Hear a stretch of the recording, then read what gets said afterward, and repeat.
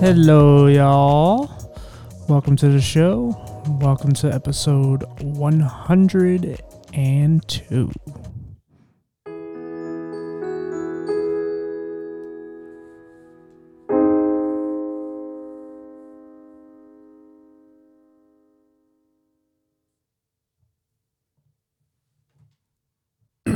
All right, guys. So, ready to do another one here. I found another great guest. Again, Podmatch has been an amazing tool. And the owner reached out to me and sent me the information, and I signed up, and I found so many great guests. And this guy I was trying to get a hold of, and we finally got in contact, and he seemed like a really sweet person, and he's got a lot going on, so I wanted to share his story. So yeah, you want to introduce yourself and just tell a little bit about yourself. Hey, CJ. First and foremost, I want to thank you for having me on your program. It's most appreciated.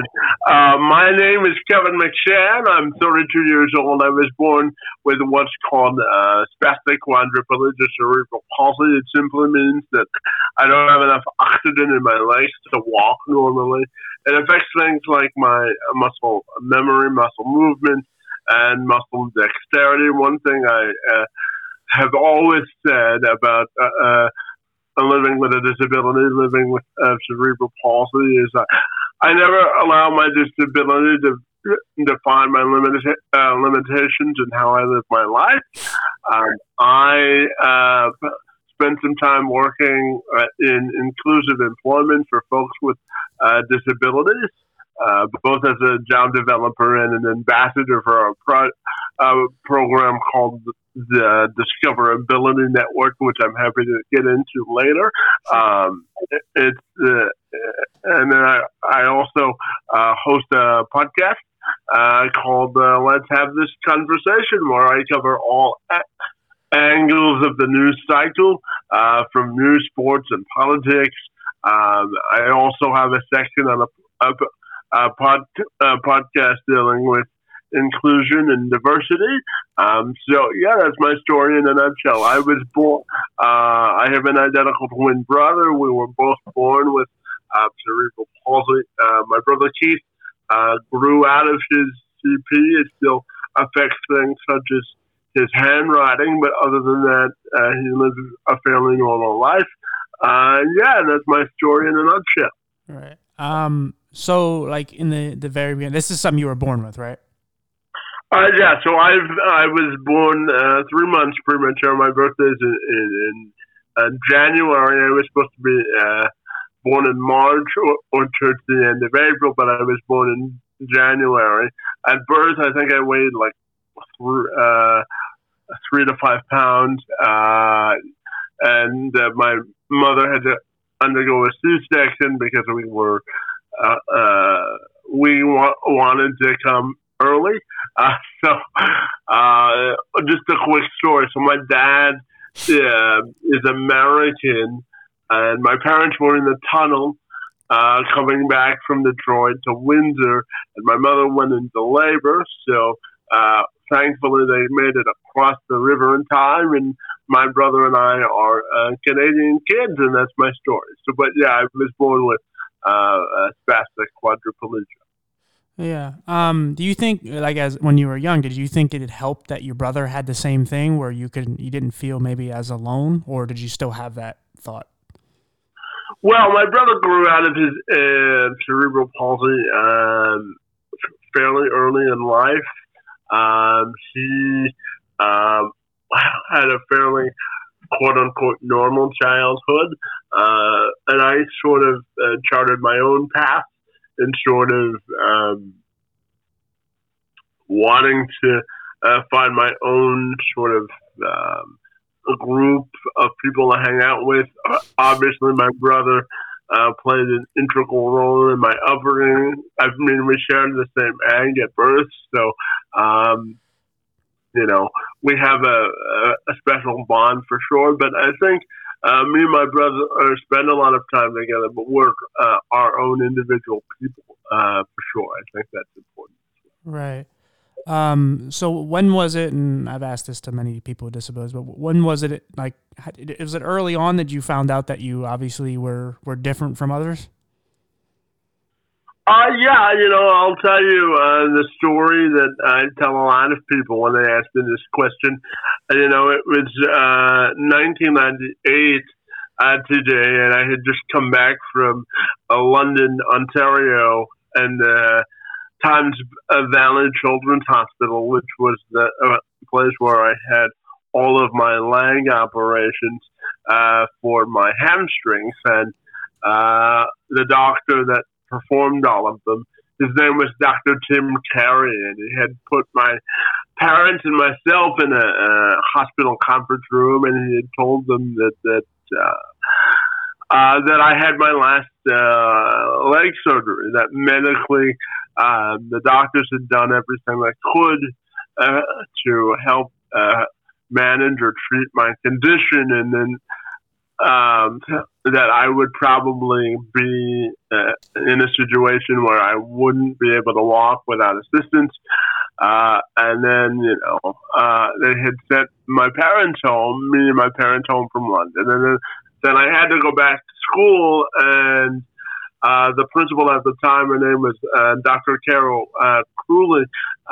She had come into our office, and everyone signed my file, from social workers to therapists at the school at the time, had called me in for a meeting. And then I went into the situation that the doctor had told my parents, the principal, and she said, she stopped me when I was in the middle of the story, and she said, the only limitations that you'll have in life are the ones that you place on your imagination as a sort of an inspiration or motivational tactic,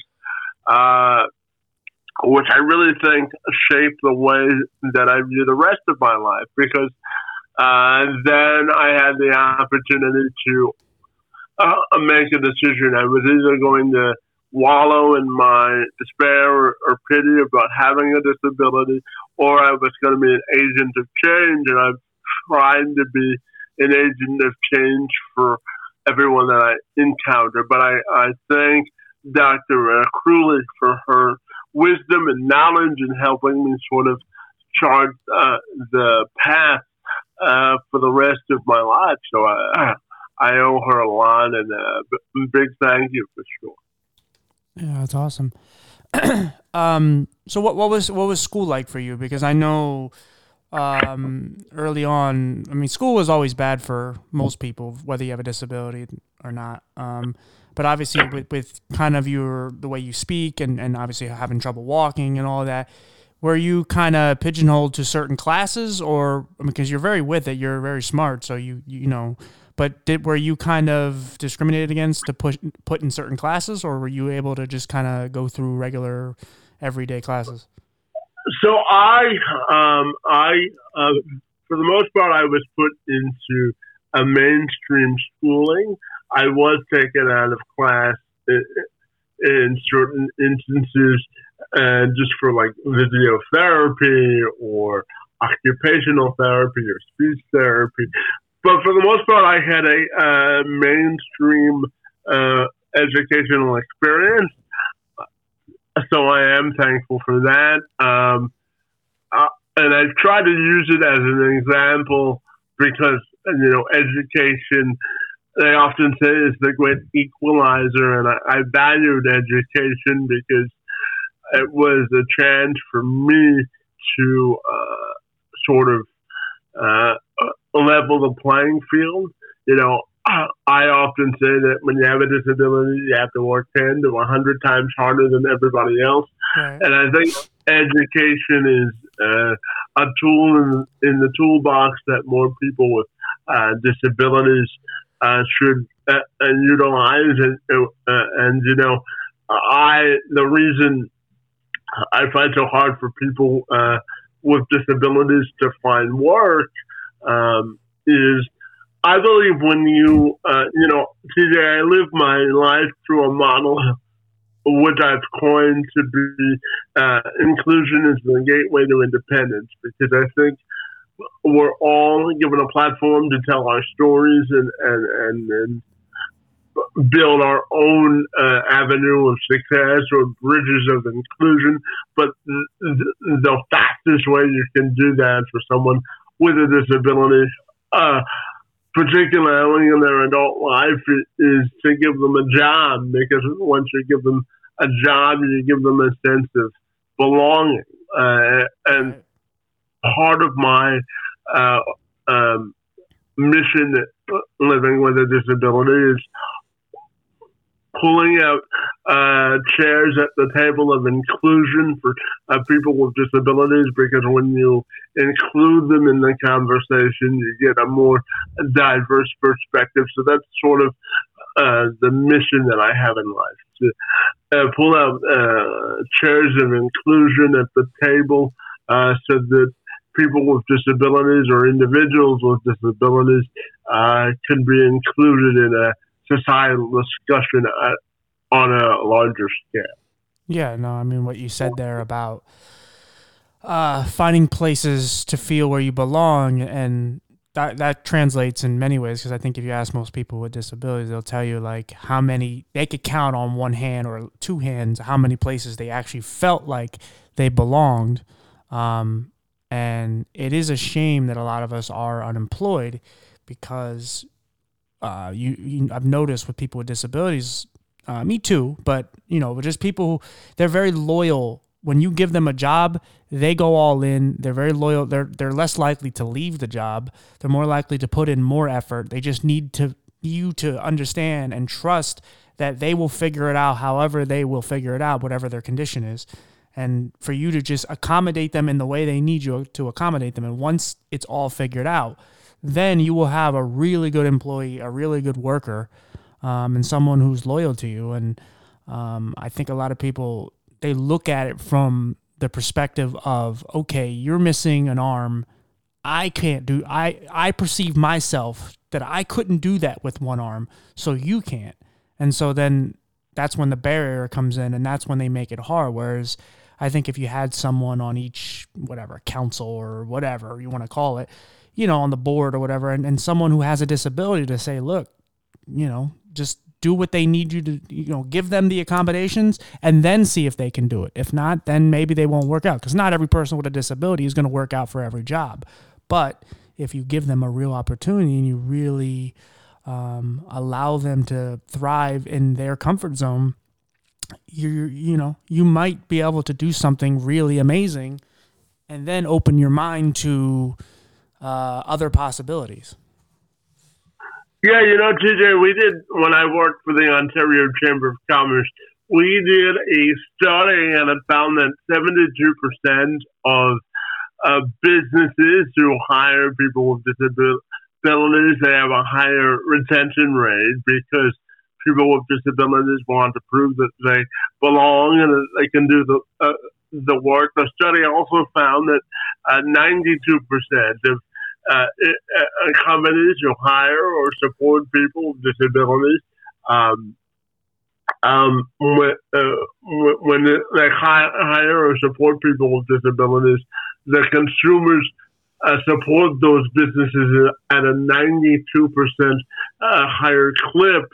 And, one of the questions when I worked in inclusive employment, I would always get is, how much money is this going to cost me to accommodate someone with a disability? And we also found that 80% of accommodations for people with disabilities don't have to be made at all. And for those that do, 80% of them cost less than $500, and they can be as simple as the raised height of a desk, the use of assisted software, or a headset. So it's all about creating. I interviewed someone earlier, and they said to me, can you have inclusion without diversity? And she said, yes, but when you create you can create opportunities. The fastest way to include someone in the workplace with a disability is if you create the opportunity, they'll find the way to be successful in the job that you give them.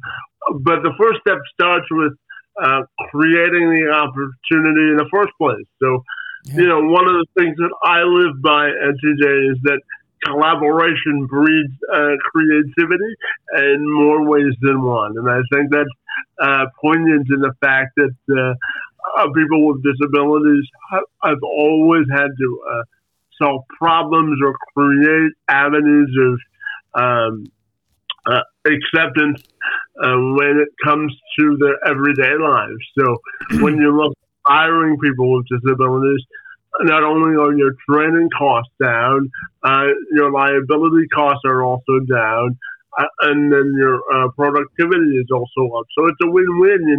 When I worked on the Discoverability Network, which was the province of Ontario's new online job matching portal for folks with disabilities and employers to get connected, the tagline or motto for the project was seize the opportunity to advance your business. And I think if more people and companies would adopt that philosophy, they instantly would gain a competitive edge over their competition, for sure.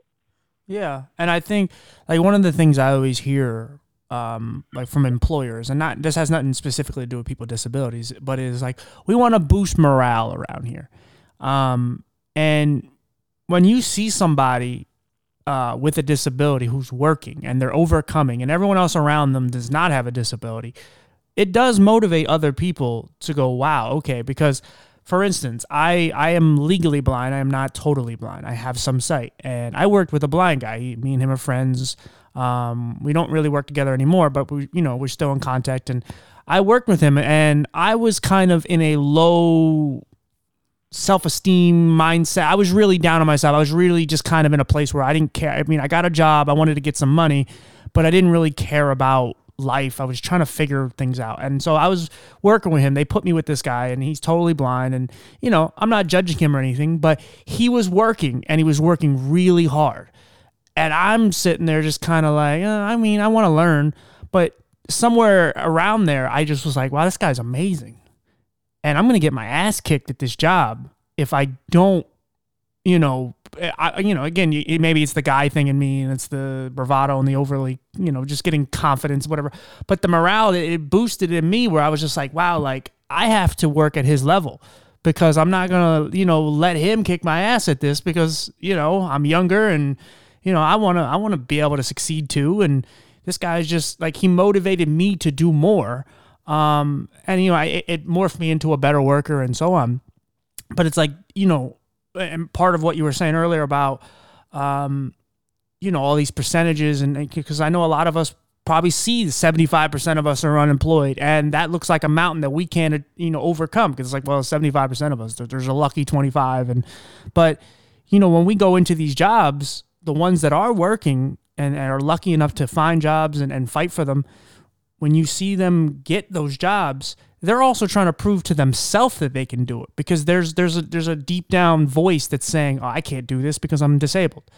But when they actually figure it out, they're not just trying to prove to their supervisor or to the bosses above. They're proving it to themselves as well. And when they actually succeed at it, it's something locks in and it's oh, okay, I belong here. I belong in this workplace, but I belong just out here working in the real world because some of us we're trying to find a way to get out into the real world, quote unquote. And and again, like I said, back to the morale thing, when you put people around us, it's not everybody. There's a lot of shitty workers, regardless of disability or not, or color or any of that.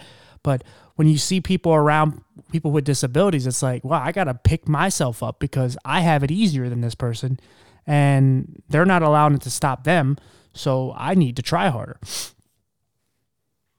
Yeah, TJ, as you were going through that, but I was thinking that's a new definition of what I like to call pride and ownership, because when you have pride in what you're doing, you'll take care of it like you're building a house because you're building a foundation for the rest of your life. So absolutely. Right. And to be honest, when you start to work, because I've worked with many people with different disabilities and stuff, and I loved it because I love the challenge of trying to find a way to kind of cement them into the position and figure out how we can create synergy and work together.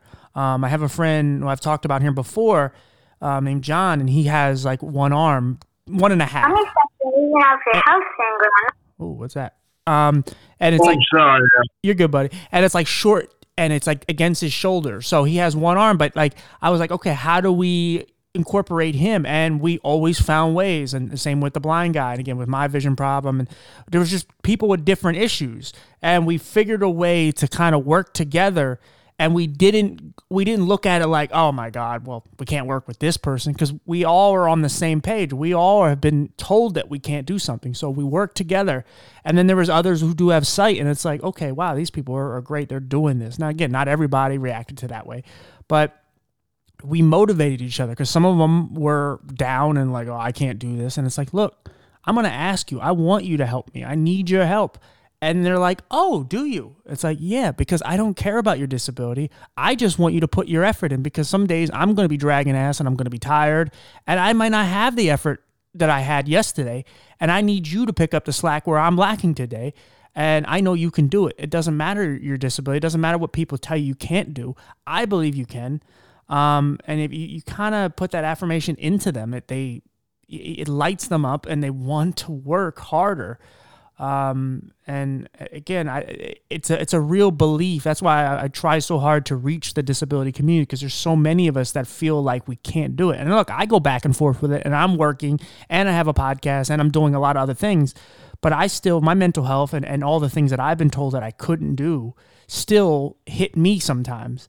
But I don't want people to feel like they can't work, or they can't go to regular schools, or they can't date, or they can't do whatever. Because again, interviewing people like you you have every reason to say, I don't want to do anything, but you continue to keep moving. And that's what's so special about like the warriors, that I call them, in the disability community, who just, because I think most of us are, we overcome, even whether we're working or dating or whatever, every day we get up with some issue and we say, I don't give a shit. Even if I don't want to get out of bed, I have to get out of bed because I have to do something. And they just keep going and keep going. And it's like, that's inner strength that most people don't understand or comprehend that we have. Yeah, TJ, I like to think of it as priorities in life. We make time for the things that are important to us. And for people with disabilities, there has to be an internal motivation to succeed, because the society and like you said, the roadblocks that are put up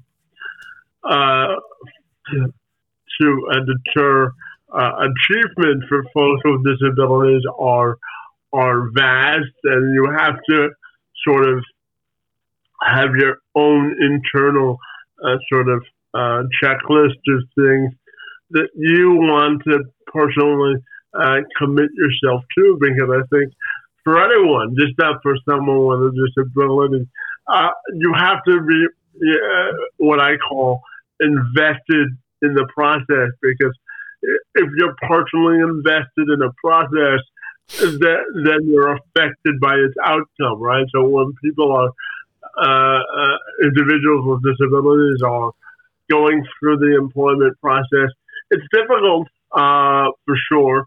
I'll tell you a quick story. The reason I started my podcast was because I was about to sign a contract to go back to the Ontario Chamber of Commerce to resume my role as ambassador for the Discoverability Network. And then a week before I was supposed to start, COVID hit, and my contract was suspended. And then I had the opportunity to sort of reinvent myself. That's something I think people with disabilities do on a regular basis is reinvent themselves because they're constantly trying to reach a bar or a standard that society says they have to meet. And, one of the things I tell myself is the only standard I have to meet is my own. Because if you set your own individual standards, because I always say that everyone's portrait of success is different.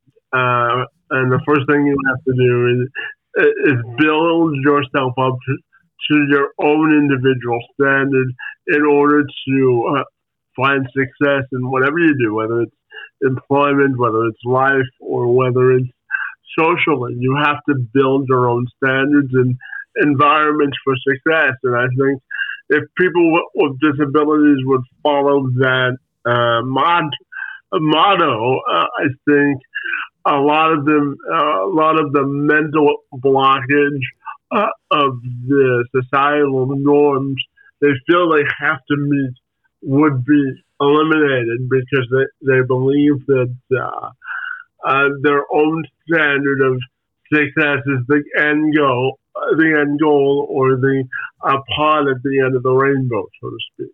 So. Yeah, absolutely. Like for instance, it's kind of like, we're told what our ceiling is. And so it's like, well, 75% of you don't work. And so then when you actually have a job, you're like, well, I succeeded in life. And it's like, no, you're doing great, but there's so much more you can do. Or like you graduated high school or graduated college. It's like, yeah, but you still have to live the rest of your life. You still have to strive for more. You still have to try to make change and use your voice and all that. And so when we look at what the norm is for us, obviously the ceiling is so low. So that when we break through it, sometimes we kind of get stagnant and go like, well, I succeeded. I'm good now. And it's like, no, you have to keep moving. You have to set the bar much higher. It doesn't matter what society says the bar is for you. Your bar is your own bar, and you know what you can and can't do. So go with it. Because the limitations that are set on you are not necessarily the limitations that you have in real life. Like for me, I can't drive. I know that, but that doesn't mean I can't do anything else.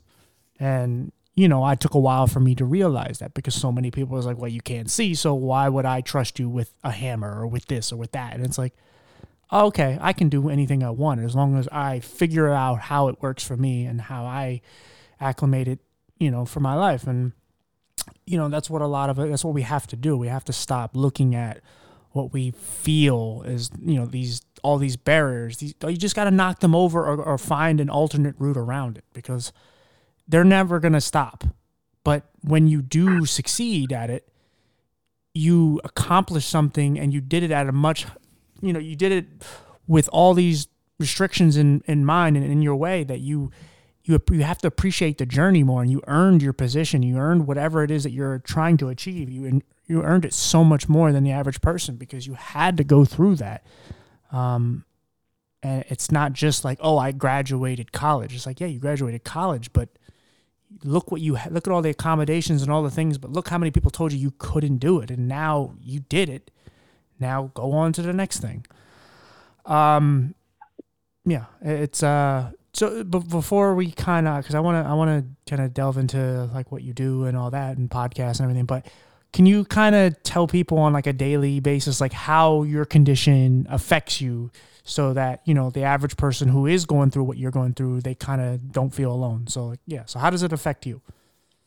Yeah, sure. No problem. I'll answer that in just a second, but I just want to circle back to the last comments you made. Sure. Today I also believe that you can either work for your circumstances or you can make your circumstances work for you. From a young age, anyone who cared about me would always tell me that your vision of doing things and the way you accomplish them are going to look different than your friends or other members of your family because you have another or a different mountain to climb to reach a success level. But that doesn't mean that you won't be successful. It'll just look a little bit different. So again, segueing into your next question, I think making your circumstances work for you, and it'll be different for everybody else because levels of disabilities are different for everybody. But I think making your circumstances work for you instead of working for your circumstances is key. Now, in terms of my own personal disability, it affects things like endurance or my ability to stand for long periods of time, and sort of getting around. I use an electric wheelchair. I have a walker. I crawl at the age of 32 to get around my house. But I think, again, it's all, we've all heard the saying that perception is reality. And what people with disabilities have to do is turn their perceived perception into their best reality. And what I mean by that is you have to weigh your circumstances to a point and say, okay, I have this barrier to inclusion. What are the fastest ways and most creative ways and most efficient ways that I can eliminate barriers? And for me, being a journalist, and the pandemic has weirdly helped me in the sense that people are used to doing Zoom calls and letting you into their home and allowing you to ask questions. And so from my perspective, it allows me to diversify not only the content that I produce on my podcast and as a journalist, but it also provides me a chance to gain diversity of perspective. And I think for anyone, diversity in perspective in life is a good thing because we all don't have the same answers to solve problems or create solutions. And one of the things I live by today is the day you stop learning is the day that you die, because I believe that all people have a opportunity to be successful in life. But that starts with listening and then absorbing the information and then making sure that, I always say that it's important to have a circle of people that you trust. And, once you have a circle of people that you trust, you can make informed and educated decisions. So when I look at my disability, it's all a matter of perception and the ways that I perceive it, because society would tell me that I already have a built-in barrier to achievement. So my job when looking at my disability is how to eliminate barriers to achievement so that I can put my best foot forward and to be judged on the merits of my content in which I'm producing, whether it be professionally as a journalist or personally as a person. How am I being viewed based on the content of what I'm putting out versus the physical limitations of my disability? Right. So obviously, there's been, tough times, and you have to get to a place to where to want to take care of yourself before you want to help others. Was there a certain incident or certain just thing in your life that happened where you really wanted to do more for people with disabilities, whether it's your own experience or something you saw someone else go through? Well, yeah, the best way I can answer that question is through the lens of employment, because I've gone through it personally. And I've gone through laws of employment where I haven't been employed, and I know how difficult it is to sort of cut through the red tape. So I've dedicated my adult life to making sure that I provide avenues of inclusion in the space of employment, because I think for people with disabilities, I don't have to tell you about the numbers. I think you're well aware of the numbers of the amount of people with disabilities who are under or unemployed. And I think we all have to be sort of rowing in the same direction. And I think in order to do that, education of employers are important. You know, today, October, we just finished was the National Disability Employment Awareness Month.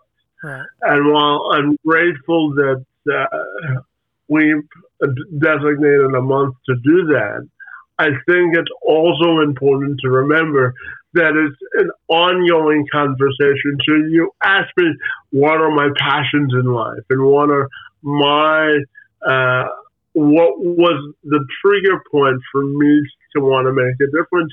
And it's the fact that, again, the notion of inclusion, and the only way you do that is from an adult perspective, is providing access to opportunities in terms of employment. So one of the things that I work on is looking for guests to talk to from a journalistic perspective in sort of creating the environment where employers can watch the podcast or listen to a speech that I give about inclusion, diversity, equity, and inclusion, and say, if I implement X, Y, and Z strategy and incorporate people with disabilities, it actually makes my job as an employer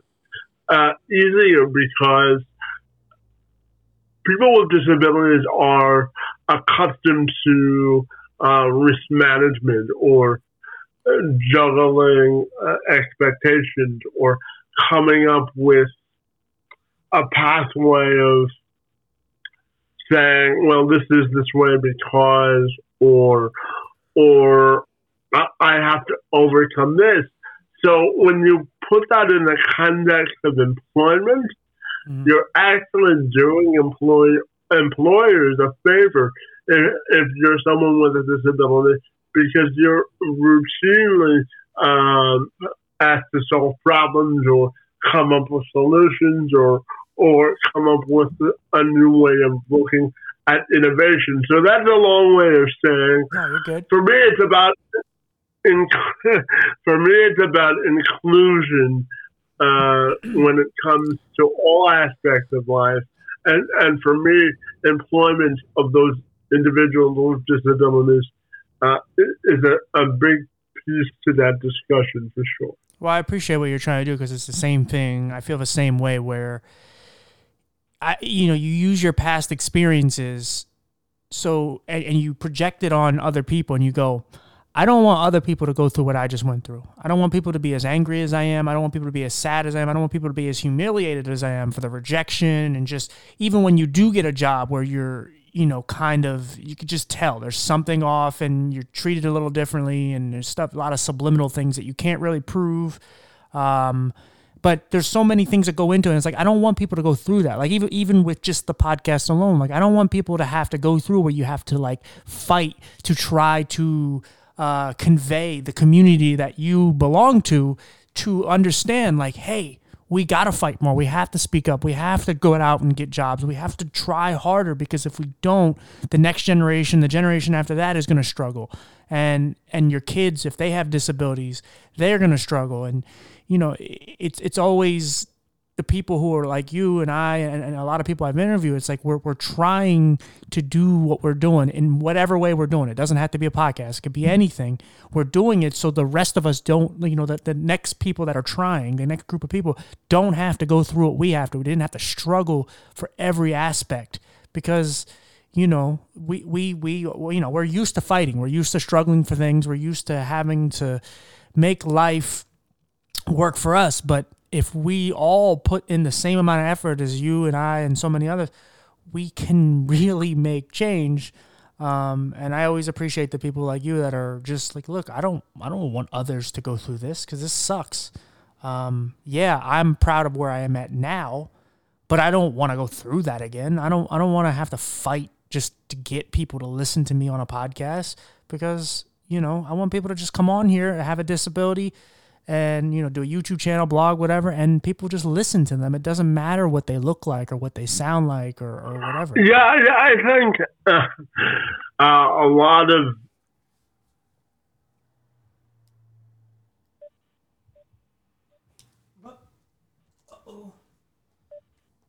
something happened. Yeah, sorry guys, we got disconnected, but you were gonna say something. No, I was just saying that I think that when we look at people with disabilities and society in general, a lot of people, I think we would be further along if we looked for bridges of inclusion instead of and sort of bridging the divide instead of only burning bridges. A lot of the time, in today's society, we're so quick to be an instant gratification sort of realm or live in that realm instead of opening our mind to a different perspective. We can disagree as people, but we can respect opinions. And I think when we take it to the lens of disabilities, if we find discovered ways to build bridges and bridging divides instead of always looking for the artificial reason not to do something, I think it's better in that sense because then the conversation can start, right? Right. And in the same token, like we have to look at people who don't have these problems, people who have chronic illnesses or blindness or whatever. Like clearly the average person doesn't know what that's like to go through. They don't know how much pain you're actually in. They don't know what visually you can see or hear so the average person is ignorant to what's going on. And there are people that are susceptible to they want to hear what you have to say or what you go through. It's just sometimes we're so guarded that we are just like, well, no one understands, no one cares, and it's not always the case. And you just don't know what someone's going through, and again, especially with all of these invisible disabilities, where from the outside it doesn't look like you're going through much. Even just mental health, like you don't know if someone's depressed or suicidal unless they're projecting it outward and saying, yes, I want to kill myself, or I'm sad. Or you can see it on their face or whatever. But for most part, like there's a lot of things you just can't tell unless they're in braces or wheelchairs or whatever. You really don't know what someone's going through physically or mentally. So, it's kind of the whole thing with men and women when they argue and, they always get in the arguments. It's like, well, I can't read minds. Well, you can't really read minds, but you also can't read really what pain you're going through. You can't read any of that. So, that's why it's so you have to be more vocal about what you're going through. And I know so many people with disabilities are so kind of ashamed of what they have or what they lack or what they go through. And that's something we have to change because just because you're missing something or whatever, something you cannot do, that doesn't mean you're not special. It doesn't mean you aren't a great person. It doesn't mean you are any different. I mean, you're different, but you're different in good ways. And so, we have to be more vocal about and be more proud of what we have because, just because you have a disability doesn't mean you're really broken and doesn't mean you're not human. Yeah, today I also look at having a disability as like similar to dating experience because, the reason I say that is because when you know what you want, when you date someone, it's easier to sort of cut through the filter of the stuff that you go through that you don't want to go through, and going through life with a disability is a similar circumstance because you then understand that you know what you want and you know how to pursue what you want. I always say that obtaining success does not have to be an onerous process as long as you have a clear desire and vision of your desired results. And I think when you look at people with disabilities, they have to work harder to cut through the noise, yes, but they also are more efficient in determining what it is they want because they may only have one opportunity to determine where they're going to put their stake in the road, and it helps to have increased clarity when you go through that process. Yeah, exactly. So obviously, your disability it doesn't define you. It's a part of you. So, well, what did you do in sports? Because obviously you have to live, you have to do, you have to have a life outside of just, well, I have a disability. And you're a person that doesn't let it define you. So, what did you do with, were you a sports journalist? What were you doing? Yeah, so I covered sports in college as a sports reporter. I went to school to become a sports reporter. And, I developed a relationship with Dan Miller, who is the radio play-by-play voice of the Detroit Lions, and he's also the sports director over at WJBK Fox 2. Is he miserable right now? Is he miserable right now since they're 0-9? Or 0-8? Well, they're 0-8-1. Oh, right, that's right, yeah. So,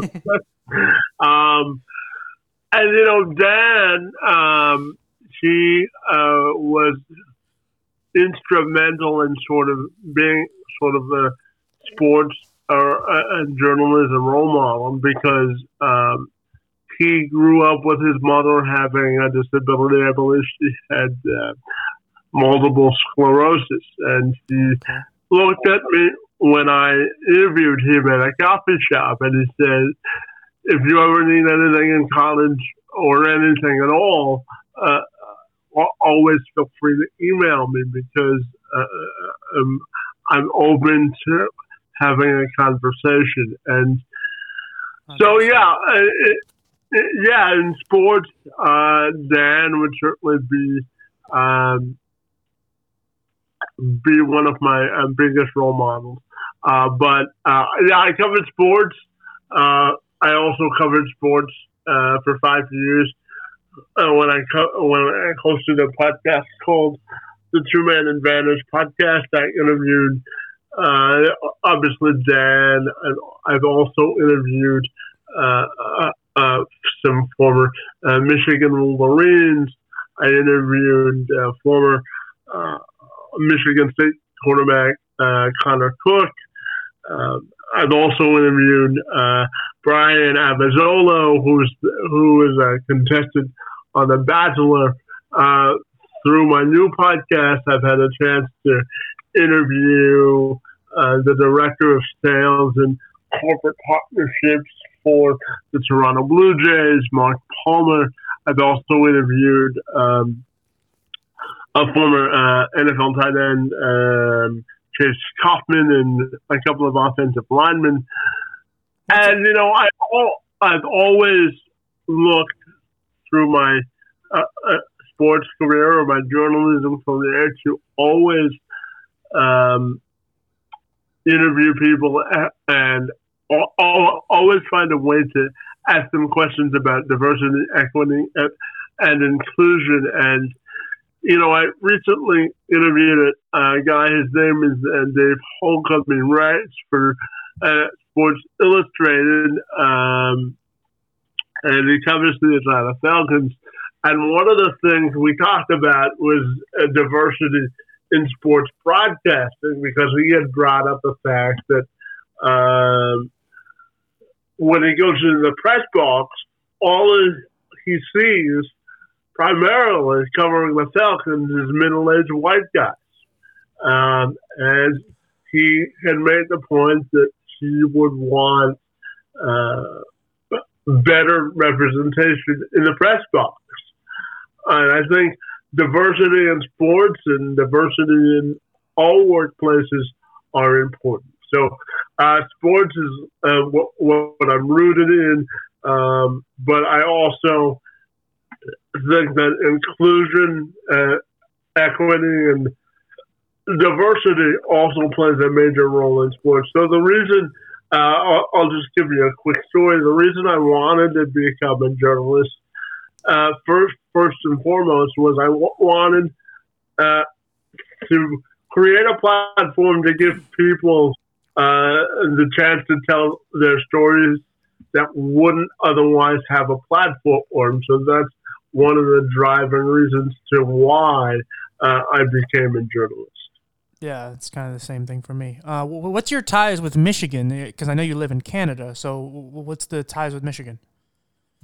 Yeah, so my dad is actually originally from Detroit.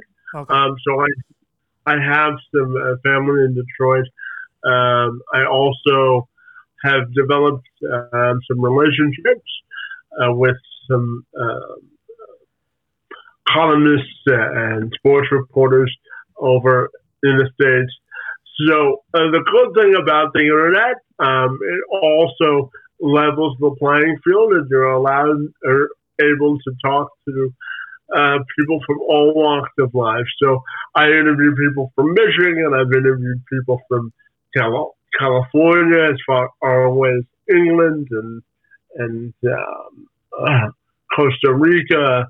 So the good thing about the internet and for people with disabilities, and the good thing about the emergence of technology is it allows people with disabilities to have a better or more increased way of communicating their stories. So it's important.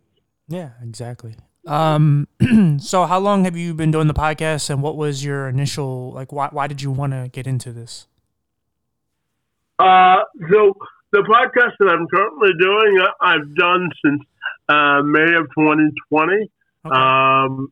Like I said, it was started because I was laid off or suspended from a job because of COVID. And I've actually been using the podcast to apply for more journalism jobs and keeping the content relevant and up to date. And so I've used it to apply for jobs and to lengthen my journalism resume and to make sure that I'm putting an updated foot forward, so to speak. Because of my disability, it's hard for me to travel. So I use the podcast not only as a social outlet, but also a way to expand my resume. So the podcast I started in part because I had lost a job and I wanted to use it as a vehicle for my next professional opportunity. And it also, as I said before, acts as a social inclusion avenue for me to engage in conversation, not only about what the people that I interview do for a living, but also engage with them about aspects of their social life and personal life to bring sort of a more human element to the people that I talk to. Right. Yeah. I mean, actually, you started about a month before I did. I started about late June. of 2020. And, as I was telling you off air, like, I started it not really knowing what I was, you kind of had an idea of yours, like what you wanted it to be about, or as far as the direction, kind of helping you out with other jobs. But for me, I was just trying to get my voice out there and trying to just help as many people as I can, talk about mental health and stuff. And just along the line, like it's over a year now, and it's just developing into something else and creating opportunities that I never thought was possible, all by just, excuse me, putting my voice out there. And they say if you put good energy into the world, it'll come back to you. And I'm starting to kind of realize that's true. I always wanted to, I always fantasized of wanting to help people. And, I always said I wanted to help people, but I didn't know what that meant. I just, someone would say, well, what do you want to do to help people? And I'm like, I don't know. And doing this and just meeting all these great people like yourself and others. And I just, I'm always blown away about what people go through, because I only know my story. I only know the pain that I've went through physically and mentally. And it's just so amazing to share all these stories and just kind of, become tighter and make the community closer in even my little small part that I can do. And when I do it, it's very therapeutic for myself, battling mental health and being depressed and dealing with anxiety and all that. And when I interview people like you and others, and it's like, man, like there's people going through worse. There's people going through the same. There's people, whatever, but we're here, we're fighting. And I realize now, like, the more I speak and the more I do these podcasts, I know that, my voice matters when it never really did. And that was kind of the goal. I want people to listen to me. Not that I always have something great to say. It was just to be heard is something that a lot of us strive for, or most people strive for. So, and since I'm using it for good, I feel good what I'm doing. So, I'm sure you probably feel the same way. Yeah, building communities of support, open up the floodgates of building camaraderie and understanding. So absolutely. Yeah. What's your podcast called again? It's called Let's Have This Conversation. If you guys want to find it, just type in Let's Have This Conversation on YouTube.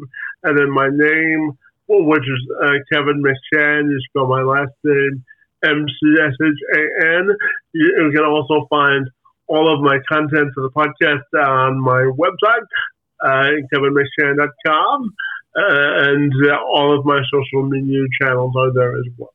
That's great. Yeah, I will subscribe later on. One of the things, I love the title because it could be the same title for this podcast as well, because there's times I've had conversations that need to be had. There's so many, we're so distracted, especially with COVID and just all of, here in the States, all it is bitching about masks and, whatever, like whatever side you land on, that's what you land on. But it always ends up political. Well, TJ, if you want to start a debate, just start and just bring up this topic for sure. It'll spark debate and conversation about it. Oh yeah, and again, even if you don't you give a neutral opinion, if you don't kind of crap on the other side, you're on that side. It's so silly, and we kind of don't listen to each other anymore, and we just wait for the other person to stop talking, and then we just kind of babble about our thing. And there's a lot of conversations that need to be had worldwide, and it's great that people are having it. And like I said, with you talking to all these different people and having conversation about inclusion and all that, because people don't want to have it. I know a lot of people with disabilities that don't even fight for inclusion for people with disabilities. They're busy fighting for inclusion for women or black people or gay people. And it's like, man, don't forget you have a disability. Let's keep that in the air. And you just got to continue to have important conversations, because if they don't have them, then it's as if they don't exist.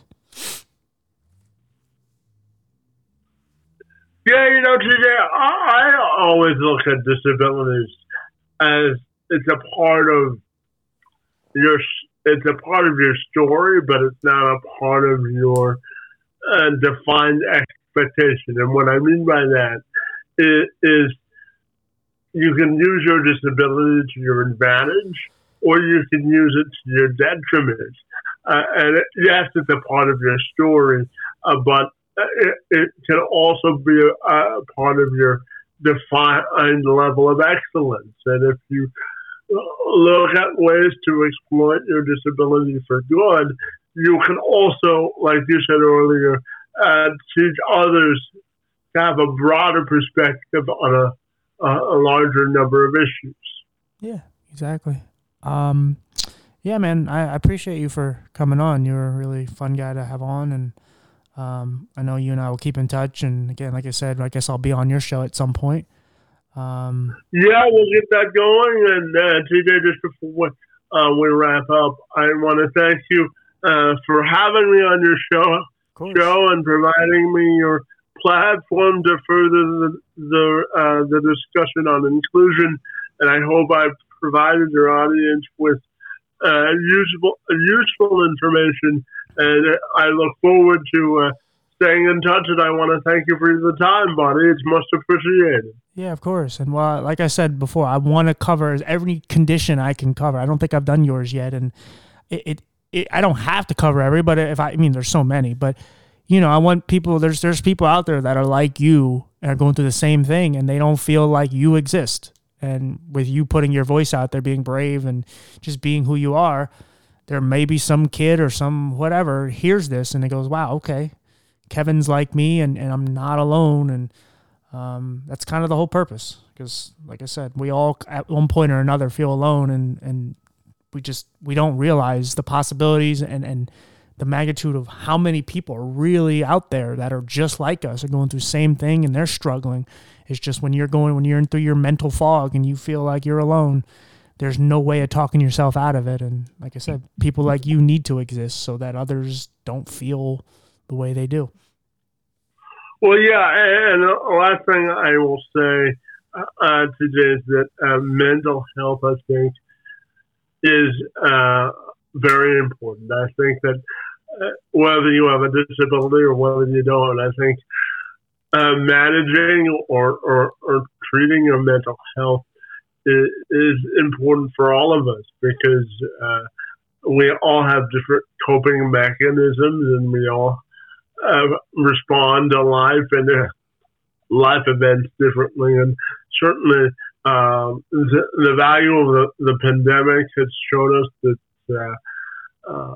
the value of human connection is an important thing. So I think if you know someone in your life, whether they have a disability or they don't, their mental health can be a deterrent to progress if they don't manage it properly, or they don't have a community of support. Like we talked about earlier, I think checking in on your neighbors or people with disabilities to check on their mental state is also equally as important. And I want people to value their mental health and value the fact that the world is a interesting place. And I think for anyone listening to this, if they've listened to nothing else, the last thing I'll say is that inclusion of all is the fastest way to build bridges of understanding. So if you know someone or want to get involved in helping people who need social support, because, people with disabilities, a lot of it, there are certain points in my own journey where I struggle with social isolation. So that's just a bigger or more broad way to say that extending an arm of support or a listening ear for conversation is very important. Right. Well, like I said, doesn't matter how strong you are, you can still struggle mentally. And, I will definitely check on you from time to time, because I try to do that with everybody, because it's good to know everyone's doing okay, because we're not always, like I said, no matter how strong we are, no matter how good our life is, sometimes we kind of go off the forbidden path and we kind of wander off into these places of negativity or sadness. And so, like I said, we're going to keep in touch. I'm definitely going to check on you from time to time. And like I said, I appreciate you for coming on. Yeah, thanks for the time, CJ, and for the conversation. It was most appreciated, Bonnie, and I want to wish you all the very best with your podcast, and I look forward to reversing the roles and me having the opportunity to interview you on my podcast. So thanks again for the time, and I look forward to staying in touch, buddy. Of course, same here. Anytime, buddy. You need something, just message me. And I wish you nothing but the best as well, and we'll talk soon. Sounds good. Have a great day, everybody, and thanks for listening to the conversation. All right, brother. Take care.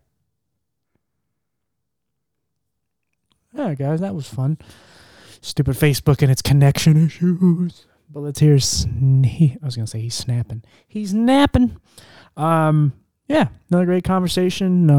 We're rounding out the year here, which it's weird for me to say because I'm doing this in 2021 and this is a 2022 episode. So I might need to stop before I go too far ahead, but I keep finding so many great people. Damn it. I'm addicted. I'm a fiend for guests. Yeah, so I got to finish Christmas shopping, and I got to stop looking at shoes for myself because I'm spending hundreds of dollars on these things, and I got to stop. I'll never get my credit card down if I keep buying them. Not that it's crazy high right now, but I got it to a low point, and I just continue to keep buying shoes. And there's 2 pairs in December that I need to get. The Cool Gray 11s. Again, look them up. Jordan Cool Gray 11s. Those are a must. And the patent leather Jordan 1s I'll probably be getting. So for those who know nothing about it, just Google image and you'll see what they look like. But neither shoe is very cheap, and I probably won't get it for retail, so I have to pay extra. Anyway, that's more money out of my pocket. So I got to stop looking at shoes. I've already spent a few $100s on Christmas gifts already. So I'm going to spend some more. And I got to buy Bullet a gift. Don't tell him. He's sleeping, but don't tell him. I'm going to buy him a nice cat tree, one of those big ones, so that he could just perch up by the window because he likes to sit up on the windowsill and look out, but he doesn't really have a whole lot of room because he's a little on the chunky side. Don't tell him I said that. But, so I want him to be able to kind of relax up there. So, but yeah, guys, I hope you guys, this is weird. I'm talking about Christmas, and when this comes out, it's going to be like fucking May. But I hope you guys do have a good Christmas or had a good Christmas, and I hope you have a good 2022. Or having a good 2022. And yeah, guys, let's get to the outro, shall we? And I will see you guys on the next one. I'm so awkward. See you guys later. Happy birthday.